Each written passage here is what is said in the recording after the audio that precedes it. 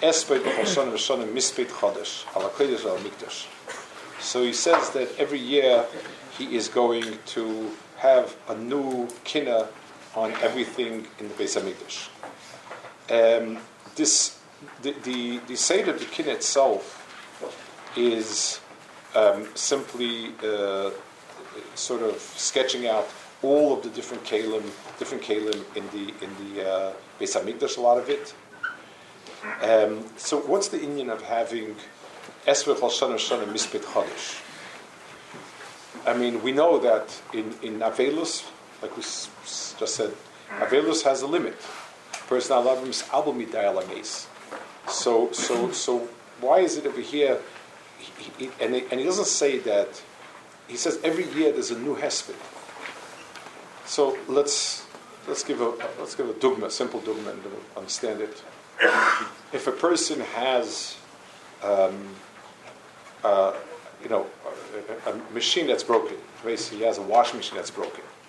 So it's broken, it can't wash.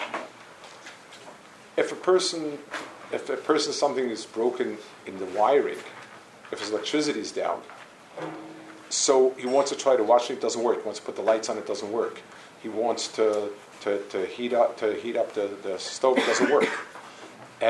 So every time that he needs to apply it, now I can't cook the food. Now this food's going to spoil in the refrigerator. The years, every year has in itself a nekuda of avodah. Every year that goes by, it's not. It's a reason why a year is the big unit. A year is the biggest physical unit that we have, and that means that every year has a different type of avodas Hashem, just like every day, every month, every year, and a year has a certain maximum.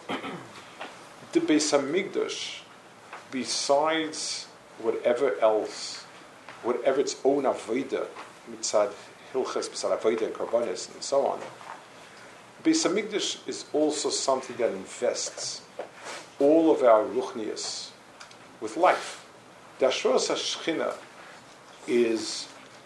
it's the equivalent, a lifeless body versus a body with life to it. It's a dimension of chiyus to everything else that a person is doing. So you're right. Each year you can only be misabel once. Beis Hamikdash went, and this year's avodah is lifeless. Next year there was a new avodah. Next year should have had something else, and that's missing its life. And the year after that, understanding properly that the Beis Hamikdash is not only mitzad its own inyanim, but mitzad the fact that it's a makor chayim for all of avodas Hashem, and understanding that every year has a new panim to it. HaKadosh Baruch Hu was misad zmanim. Each zman is a new anhaga, and it has a new goal and a new accomplishment possible.